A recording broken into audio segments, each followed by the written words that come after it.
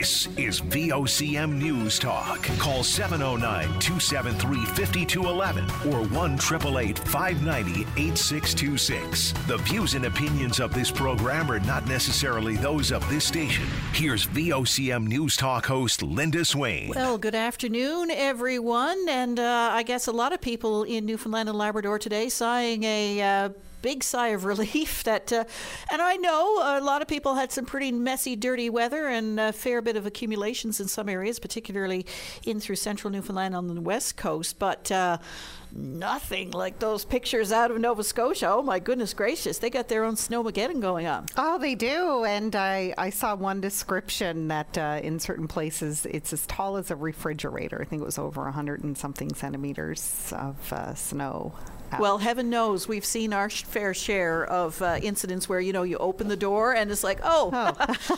It's a big wall. I see. What do we do now? Yeah. I left the shovel somewhere on the outside. There. Yeah, not inside. Yeah, so you got to go with your hands like a little puppy dog or something, digging through the snow. But yeah, so I'm spare a thought for your friends in Nova Scotia, friends and family in Nova Scotia. And we'll give you a little update on how that's affecting things here. But to the big news of the day, right across Canada, the London Police Service today offered an apology to the victim at the centre of a sexual assault case allegedly involving 5 members of the 2018 Canada World Junior Hockey Team. And those 5 members have been formally charged now. Here's what Chief Tai Trung had to say just a few minutes ago. I'm here today to share with you the results of an investigative review ordered in July of 2022 by now retired Chief Steve Williams into a 2018 sexual assault investigation. I will refer to the individual at the center of this case as the victim in accordance with her wishes rather than using terms such as complainant or survivor. This case stems from an incident on the evening of June 18, 2018 in downtown London involving players of the Canadian junior hockey team who were in the city to attend a Hockey Canada event. After the event, the accused and several teammates met the victim at a downtown bar and later invited her to a hotel room where the sexual assault by the individuals now charged took place. The initial investigation conducted from June 2018 to February 2019 concluded without charges, as it was determined by investigators at that time that there were insufficient grounds to lay a charge. This decision led to the case being closed. A comprehensive review was initiated over 3 years later on July 20th, 2022. This review involved re-examining initial investigative steps, gathering additional evidence, and obtaining new information.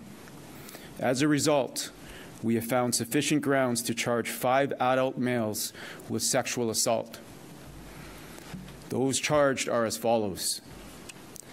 Michael McLeod, age 26 of Mississauga, Ontario, 2 counts of sexual assault. Alexander Formanton, age 24 of Barrie, Ontario, 1 count of sexual assault. Carter Hart, age 25 of Cherry Hill, New Jersey, 1 count of sexual assault. Callan Foote, age 25 of Denver, Colorado, 1 count of sexual assault. Dylan Dubé, age 25 of Calgary, Alberta, 1 count of sexual assault. These individuals have surrendered to the London Police Service and were released on undertakings, with their first court appearance occurring this morning. This investigation has been a lengthy and complex process. I want to recognize and acknowledge the victim for her courage and her incredible strength throughout. I know there are questions regarding the initial investigation and the findings of the 2022 review. it is important to understand that as the Chief of Police, while I am committed to transparency and accountability, I must also ensure that I do not compromise the ongoing legal process. There is a place and there is a time for me to provide those answers, and that time is not now. Therefore, I cannot discuss details that are now part of the case before the courts. I assure you that I will provide more information once these legal proceedings allow. The presumption of innocence until proven guilty is a cornerstone of our justice system, and it applies to the 5 accused. But right now, our organization is focused on supporting the victim and upholding the integrity of the criminal trial process. Today's charges are a critical step as we move forward. As Chief of the London Police Service, I assure you of our commitment to investigating all allegations of sexual violence with a trauma-informed and victim-centered approach. I have full confidence in our sexual assault and child abuse section, led by Detective Sergeant Catherine Dan, who will provide more details shortly. But before I introduce Detective Sergeant Dan, I want to extend, on behalf of the London Police Service, my sincerest apology to the victim, to her family, for the amount of time that it has taken to reach this point. As a police officer working in this space for many, many years, I can tell you that this is a difficult situation for all victims and survivors of sexual violence.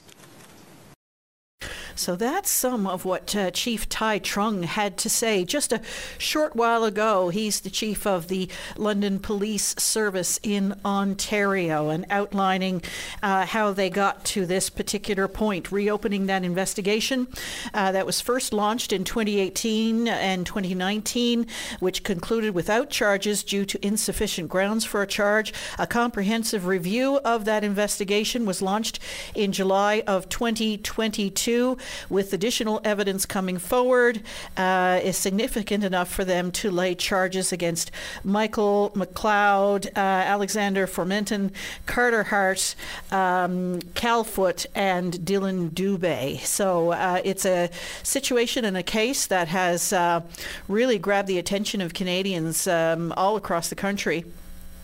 And we'll be watching it in the next little while to see what comes out of that, including the questions about why it took so long, and about why, and in particular, Hockey Canada's response to that initially, if you remember.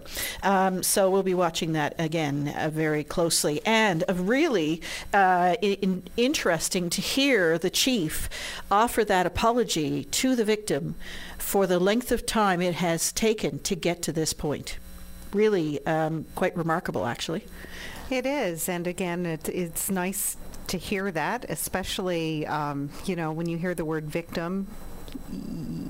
It's kind of hard to even chat about it, because you're wondering, these people are innocent until proven guilty, but at the same time you got to use the word victim too, so it's a delicate dance of words, isn't it, though? Yeah. And especially when you're trying to uphold that very distinct tenet of the law, which is innocent until proven guilty. So yeah, it's tough. It's a tough one, yeah, for sure. And I mean, so many people are talking about this, and it's garnered so much attention. And for all, it rightfully is garnering a lot of attention. A lot of questions need to be asked, but there's a process now that has to be followed. So, yeah, very interesting indeed. So we'll be watching that again very closely. Well, speaking of things that raise questions, some serious questions have been raised about the new owner of the Stephenville Airport and his plans for the facility. Well, my colleague, VOCM's Sarah Strickland, had an opportunity to chat with Carl Diamond, the man behind those plans, and we'll tell you more about that when we come back right after this. This is News Talk on VOCM. Start your day off right. Get the latest updates on news, traffic, and weather conditions, plus interviews with today's newsmakers. Your go-to source before you get on the go. 5:30 to 9 a.m. weekdays. Your VOCM mornings. And we are back. Well, as you know, there have been a lot of questions that have been raised about the deal to transfer the Stephenville Airport to the ownership of the Diamond Group of companies, and who exactly the Diamond Group of companies and Carl Diamond happen to be. Those questions have really ramped up in recent days, and in fact, there's been plenty of conversation on VOCM Open Line in the last week or so about that very notion. Well, VOCM's Sarah Strickland spoke with Carl Diamond, the man behind Diamond Group of companies, earlier today. So the development of a comprehensive infrastructure revitalization plan for the Stephenville Airport, what timeline are we looking at here in terms of development of that plan? We're a little bit afraid to give timelines these days because there's been so many delays with everything going on there. Like when we got this airport, there was a lot of stuff that we didn't know about, like bankruptcies and stuff. So we're hesitant to put timelines on stuff now, but within this year, we're looking to reestablish air service, commercial air service for everyone. We're hoping that's going to be by the summer, but we also don't want to put a timeline on that. And we've been talking to a couple of airlines that are ready to come in. We're just not announcing until we have a deal in place, if you know what I mean. Like, it's just safer that way so that people are not sort of getting spun up over it. And we just want to make sure that we have a very solid plan before announcing anything specific. But there has been some work going on at the airport over the past few months. Can you tell us, what's been happening there since you've took over as the CEO there? Absolutely. So we did a comprehensive survey and evaluation of the property, and then we were finishing off the lighting project that was started under the previous ownership, the Stephenville Airport Corporation. So now that lighting project is almost finished. We're waiting for some parts to come in to sort of sync up the apron and runway lights and taxiway lights all under one system. Now we're getting the PAPI lights, the precision approach lights. We're getting those ones fixed now on the end and upgraded to a new set of lights on the end of the runway. We have our we work closely with Sprung to get some aircraft hangars on the airport, so they're currently being designed and sourced. They have enough inventory now. We're just looking for the right size for the airlines that we're looking to bring in. So we're hoping to start those now in April to have those erected. They're not going to take very long to put up either. They're 18 to 20 weeks to have those fully installed. Then we'll be able to overnight aircraft as part of the program this summer that we're hoping to bring in the airlines for. We want them to be kept out of the elements if they have to overnight aircraft at the airport. And then the terminal will be another phase. And we have a design for that now. We're just going back and forth over what those nuances are. Our goal was to create the hangar in a universal design, which means anyone of any ability, meaning wheelchairs, walkers, sensory disorders, vision deficiencies, all that kind of stuff, can use this airport to the max of their potential, kind of thing, right? So we want to be the first building in Newfoundland that's designed using universal design, and we're going to be the first airport in the world using universal design. So what's the vision for this airport when all is said and done, the work is complete? What do you envision that it will look like and what will be offered? I want to see this as one of the biggest airports in Atlantic Canada. Being private, we have a lot more options regarding finance to us. I'd love to see 25 to 30 flights an hour leaving this airport. I want this to be a place where people come in to see the airport and see all the amenities around. Gateway to Grossmorn. We want to have golf courses. We want to have shopping districts. We want to have everything in here to really make Stephenville a place where Newfoundlanders and Labradorians move home. And raise their families. They stay here, they live here, they eat here, they play here. I'd like all of the above. And then to attract more people in to this region. It's such a beautiful spot on the West Coast. It's been underserved for a long time. So we're hoping to turn this into what we would call like an aerotropolis. So you're more looking at, improving the entire town of Stephenville. Do you have any ties to Stephenville? Why are you drawn to this area? Honestly, I don't have any ties to Stephenville at all, actually. I saw it on the Smithsonian Channel years ago and thought it looked majestic on the TV. And there's such a big space there, and the airport itself, it's, a 23-degree grade. The runways go down 18 feet in the ground. Like, it is such an incredible piece of infrastructure that it's sad that it was left to rot the way it was. And, I love the West Coast. I'm from the East Coast. I'm from St. John's, and I love it there, obviously. But, this just really appealed, and it was something that just came to us. We were looking to build our drones somewhere. We didn't know. We went to the bank looking for, a loan several years ago and said, if you own an airport, that'd be the easiest thing for you. Then you can build where you own it. So when this opportunity came up, I had no intention of buying it when I first started. I was looking to lease some land on there, and then they offered to sell it. And so from there, we're like, maybe that's what we'll do. And then, being in the community there, how I was treated in the community there, it's like I'm treated like gold every time I walk in there. People are so nice. And, to be able to go in there and shake hands and see the support from people that were able to bring husbands and wives home to work, we're able to raise kids there. Like, my family's moved back to Newfoundland as soon as we can because I want my kids to have the same childhood I had growing up. So the people that work in Alberta now, they come home to see their kids, come and see their grandkids. That's what we really want. And we don't want people to leave the West Coast. We want the population of Newfoundland to increase. And we think this might be a way to do it between our project and Royal Energy. That's a lot of employment and a lot of people who, once they get there and see what's there, we want them to stay. So that's some of what Carl Diamond of the Diamond Group of Companies had to say to VOCM Sarah Strickland, and we'll have more of that interview with Carl Diamond, and she put some questions to him that have been raised in recent days about his plans for the airport. We'll hear more of that in your VOCM mornings tomorrow morning on VOCM. Stay tuned for that. Well, the King has cancer. Yes. So, as we all know, King Charles only took over on the throne after the death of his mother at the age of, what was she, 95, 96? Anyway, he well up into his 70s at the time. And it was recently announced, at the same time, actually, that they announced that Catherine, is that her name?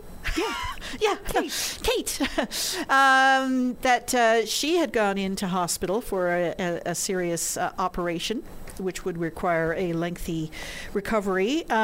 We found out that he was being treated for a prostate issue. Now we're hearing that the King has cancer. The palace says the 75-year-old has begun outpatient treatment following he received last month treatment for a benign prostate condition, and that tests show it is a form of cancer. So that was a separate issue of concern that was noted during that treatment. They're not revealing anything else about the type of cancer other than it is unrelated to his prostate. Charles has already started a schedule of regular treatments, and on his doctor's advice is postponing his public duties. So 75 years old and now diagnosed with cancer. The type of cancer he has unreported at this time. Yeah, it'll be interesting to know if that will be revealed or not. I was just looking at some comments from the palace, and they say that he has chosen, their words, to share his diagnosis to prevent speculation. and in hopes it may assist public understanding for all those around the world who are affected by cancer. That's their... Well... Right. This is huge implications, especially if they reveal what kind, Absolutely. And it's such a scourge, isn't it? I mean, there's so many people who have faced that kind of diagnosis or have someone in their lives who face that kind of diagnosis. It's really quite overwhelming. But the King had received a lot of kudos as well for coming forward with his prostate issues and the fact that he was getting those treated. And apparently that resulted in you and I spoke about this, a huge uptick in the number of people who came forward to say, hey, I need to get this checked out. So it would be great if he's going to be using this for the good, to help millions of people, really, once that, if the type is revealed. And who knows, maybe that eventually will be on a platform of his. Yesterday was World Cancer Day. I find it all real, just all tying in. I can't believe it, really. Well, and, you are your best advocate. You know, or you should know, when something is not right, when something's not going as it should. Don't ignore it. Don't sweep it under the rug. Try and get to see a doctor. If you have a family doctor, that's a whole other issue, isn't it? But there are ways and means to be seen when you need to be seen. So don't put it off. Don't delay. Awareness is key, and this might just be the catalyst for other people who are hearing this to get checked, and hopefully, in time, because that's the key in terms of cancer. Absolutely. Well, when we come back after the break, Nova Scotia getting walloped with this storm. We'll get a little bit of an update on the impacts here when we come back right after this. This is News Talk on VOCM. Stay informed and have your say on the news of the day with your VOCM. Join Linda Swain weekday afternoons from 4 to 5 p.m. for an hour of talk and discussion with decision makers and listeners like you. News Talk on your VOCM. And we are back. Well, Nova Scotia's Emergency Management Minister is asking Ottawa to send heavy equipment to help dig the province out from an extreme snowfall. And we've all been there. We certainly have. We've seen similar kinds of actions here. Parts of Cape Breton have declared local states of emergency after getting pounded with more than a meter of snow since Friday. John Lore's letter also asks for portable fuel storage equipment and air transport assistance to deliver critical supplies. I wonder if the province is sending any equipment over to help our friends in Cape Breton. Well, Cape Breton Regional Municipality Mayor Amanda McDougall says a sense of panic is setting in among those feeling stranded and isolated. We were, what was it, Claudette? Was it 8 days? We were in a state of emergency here in the metro region? It was a blur. Yeah. I think it was a full week. 8 days sticks out in my mind. I'd have to check it out now. I remember the rollouts too, and just, certain family members being cold when their power would go, and then just making sure everyone had the blankets and basically the roads were closed to all traffic, and getting out of this building was a bit of a joy. Chore. Yeah, a chore. Thank God for Carla Green. I say that every day of my life. Anyway, and no truer words have ever been spoken, by the way. She is a force of nature.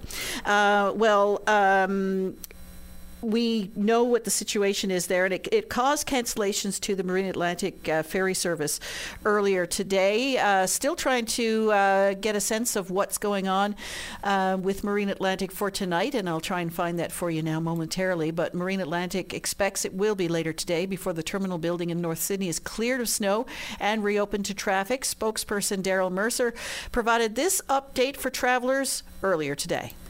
Well, Daryl, Nova Scotia got its own version of Snowmageddon, still getting it from what I hear. How is that affecting Marine Atlantic operations? It's been challenging a few days. Saturday night is when we started to see those winds increase. Obviously, the snow has been ongoing for a while, but the winds increased on Saturday night all day yesterday, and again now this morning we've canceled crossing. So we've been a few days out of operation, but there's no big traffic buildup in North Sydney simply because people are having trouble getting through to the terminal.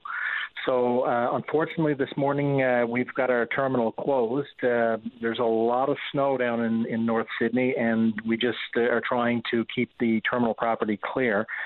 So that's a challenge in itself. And in addition to that, there's a state of emergency in Cape Breton, which means that we're having trouble getting some of our employees into the terminal because roads aren't plowed and people are having some difficulty getting around. So we're working through those issues. We're hoping that we'll be in a position to reopen the terminal later today.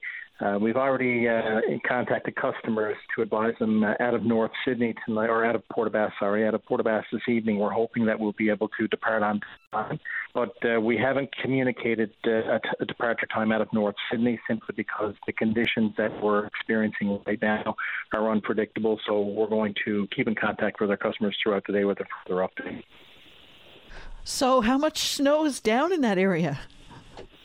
Well, depending on where you are, there's different places that have anywhere between 70 and 100 centimeters of snow in a short period of time, and it's still snowing. So we're not sure what the final totals are going to be, but it is very reminiscent of Snowmageddon a few years ago here in Newfoundland.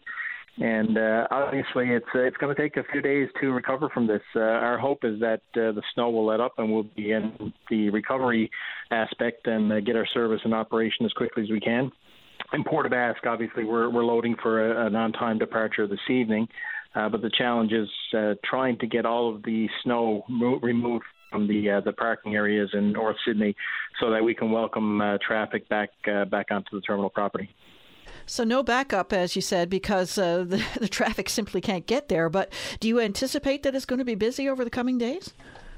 We figure that a lot of the commercial traffic, especially, they're going to they've obviously stayed where they were, knowing that the snow was coming, so they haven't made it to our terminal property. And with the road conditions that are in Cape Breton right now, it was probably the safest decision to take. So as the roads are cleared and over the next couple of days, we'll start to see that traffic move into our terminal property and get them moving to their destination. But obviously, with a state of emergency that's currently in place in Cape Breton, traffic is they're advising people not to be on the road. So it's going to take a bit of recovery time. We're just hopeful that it'll happen fairly quickly. And what are things like on this side of the Gulf? Of course, we still have some of that system that's affecting southwestern Newfoundland, not in the same extent as what we've seen in Cape Breton.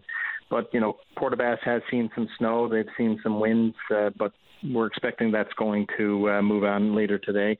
Out of Port aux Basques, there may be a little bit of a delay this evening simply because the sea states will have to settle a little bit for passenger comfort, but our captains are confident they'll be able to leave Port aux Basques tonight, and once they get into North Sydney tomorrow, then those passengers will hopefully be able to move along the highways, because we're expecting the snow to stop in Cape Breton later today, and that'll give the crews for the Nova Scotia Department of Highways time to clear the Trans-Canada Highway and other roads. So it's a process, and it's going to take some time, but we're hopeful that we'll see some improvements in the next several hours. Daryl Mercer, appreciate your time. Thank you. Great. Thanks, Linda. So that was Daryl Mercer earlier today. They were optimistic that they might get the crossings in tonight. Those have been canceled. And of course, there isn't a tremendous amount of snow down on the North Sydney side of things, and the sea state's still a little bit rough out there. So the Marine Atlantic ferry crossings scheduled for tonight have now been canceled. So you might have to make some alternate plans if you're heading that way.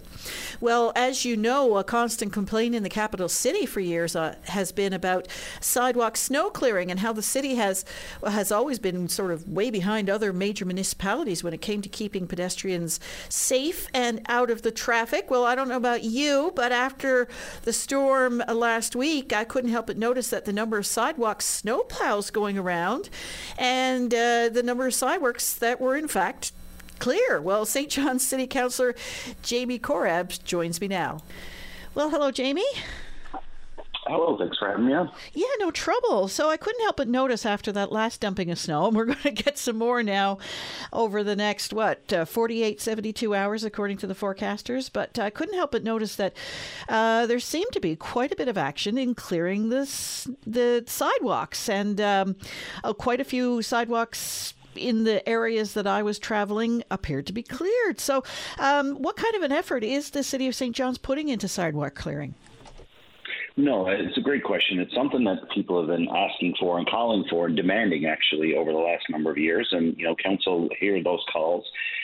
So, up until last year, we did about 171 kilometers. Now we do 175 kilometers of sidewalks in the city.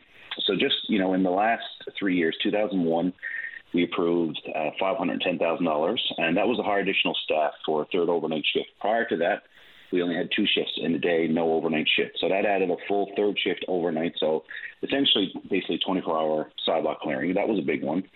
Then in the next year, in 2022, there was a little over 300,000 approved. That was to clear the pedestrian-activated signals at crosswalks. So this was something before that a different department did, and it took a long time to get to, and that was something we heard that people kind of reach those activated signals. And as well in that year, there was another 364,000 approved to hire additional staff. And essentially that money was used to expand the network and enhance the service level. Prior to 2001, it took anywhere from 5 to 7 days to clear the sidewalks. Now it takes 5 days or less. I can get to that a little bit after. And in 2023, there was 1.7 approved for additional equipment. The equipment we had was aging, constantly breaking down. When a piece of equipment breaks down, obviously the staff can't operate, so there was new equipment purchased. And this is part of the asset management plan, and ultimately improve the equipment reliability. And in 2024, there was another 680,000 approved for additional staff and equipment. So, we tightened up our staff. We got new equipment. So, that's one of the reasons why I think a lot of people will see, have seen, I should say, a greater improvement in the sidewalk snow clearing in the last year. How many pieces of equipment have you got now, and how many staff are dedicated to sidewalk clearing? I can get that for you. The full complement I don't have right off me, but I can certainly shoot that over to you. But like I said, it's 24 hours now, and with that extra staff makes a huge difference. Obviously, with equipment breaking down and people, sick leave, things like that. It certainly helped us get those sidewalks done a lot quicker. I know road clearing, snow clearing is prioritized in certain ways. How do you prioritize sidewalks? Who gets done first? Where are the high traffic areas? Those kinds of things. Yeah, it's a lot on the high traffic area. So in that 175 kilometers, we prioritize snow clearing and ice control predominantly along collectors and arterials. So streets where pedestrian and vehicular traffic is higher, and as well as school zones get assigned the highest priority. So we clear, I think that we call it 1A priority. So in front of the schools at 300 meters each way, or 300 meters total is done in front of each school. That's approximately I think there's 36 schools in the St. John's area, so a lot to get to. And then after that, that's when they get down to the other major streets, like your Kemet roads, Canada Drive, along, just in my ward, and then, Newfoundland Drive, streets like that is ones that we will get to first. Bus routes? Yeah, so bus routes, not all bus routes naturally, but again, a lot of our bus routes are on our busier roads naturally because we want to hit the most amount of residents we can hit.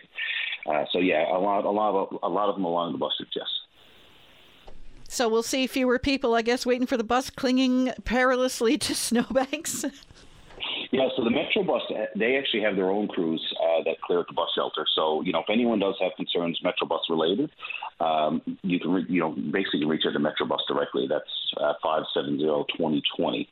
But the sidewalks to get to the Metro Bus stops, yes, on the busier roads, they are cleared. And if people are interested in what we do clear, it's on our website. If you Google snow clearing St. John's under ice control, you will see a map, and it'll give you full detail of where everyone's done. And Linda, one of the questions I get a lot is, I had one yesterday. Why can't you clear my street? It's close to the depot. It's on the way to a street you do. Well, street plows travel 30, 40, 50 kilometers an hour, depending on the street. Our sidewalk snow plows travel between 2 and 5 kilometers.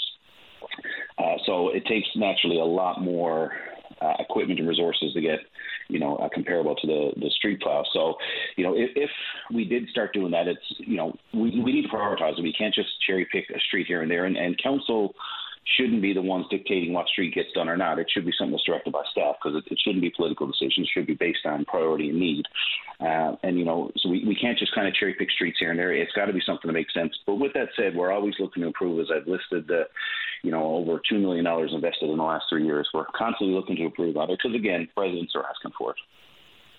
And yeah, you just said that this is something that is in response to the public. So, are there any areas of improvement? Are you learning as you're going? Yeah, some of the things we did, like every year, council will get together with staff. It's usually around early summer or some kind of spring, summer, which I personally hate talking about snow clearing when snow's gone. I'd like to be done with it for 6 months, but we do get together and review, and we look at staff will look at areas where, okay, maybe we could do this section here. This section didn't make sense. We look at residents that call council directly or call 311 to review whether it makes sense. And just, overall making sure it's running efficiently. And every year there's usually a few tweaks. Maybe there's a street we could connect together for connectivity. Because, again, we don't want people walking in the streets. We want St. John's to be as safe as possible for vehicles and pedestrians. So, constantly reviewing is something we're always looking at doing for sure. Jamie Korab, I do appreciate your time. Thank you very much. My pleasure. And all this is on our city website. Any questions, feel free to reach out to me directly as well.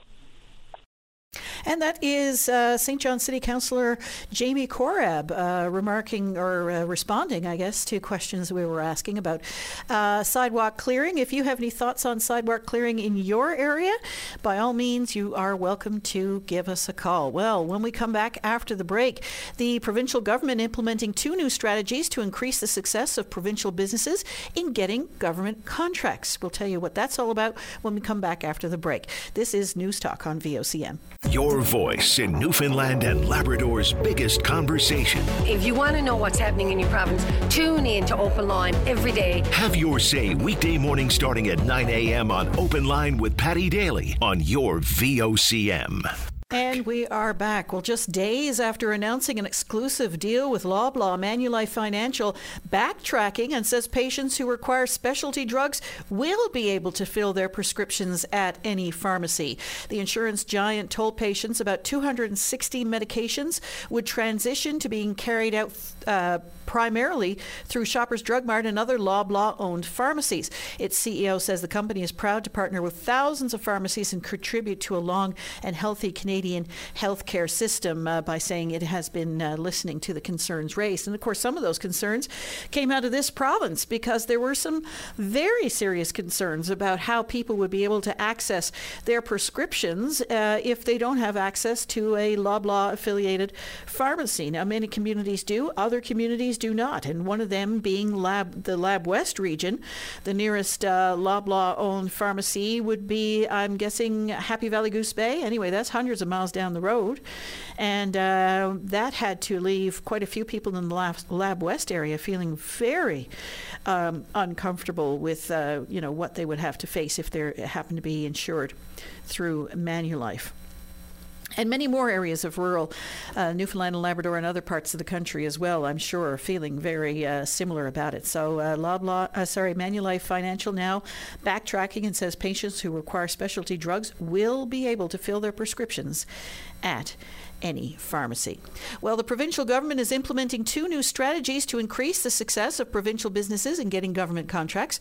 The minister responsible for the Public Procurement Agency, John Abbott, announced the Newfoundland and Labrador First Procurement Strategy and Sustainable Procurement Strategy. Not easy to say. Earlier today, here's Minister John Abbott and President of Triware Technologies, Wally O'Neill. I'm pleased today to announce the implementation of the Newfoundland and Labrador First Procurement Strategy, first being focused on Newfoundland and Labrador. The strategy has 2 primary objectives: maximize the success of provincial suppliers in obtaining government contracts and support strategic provincial supplier development. Now, the first objective is primarily aimed at established suppliers who may already be bidding on procurement opportunities. This new strategy will help create an environment that provides the best opportunity for provincial suppliers to be successful in obtaining contracts through the provincial preference discount. It will increase open call thresholds, it will promote the use of exemptions under trade agreements, and reduce the use of bid bonds. The actions under the second objective are primarily to help new suppliers. The aim is to strengthen their ability to participate in government procurement processes, in the first place, providing them with the knowledge and training they need with such things as supplier-focused information sessions, reverse trade shows, and prior consultation on more significant procurements.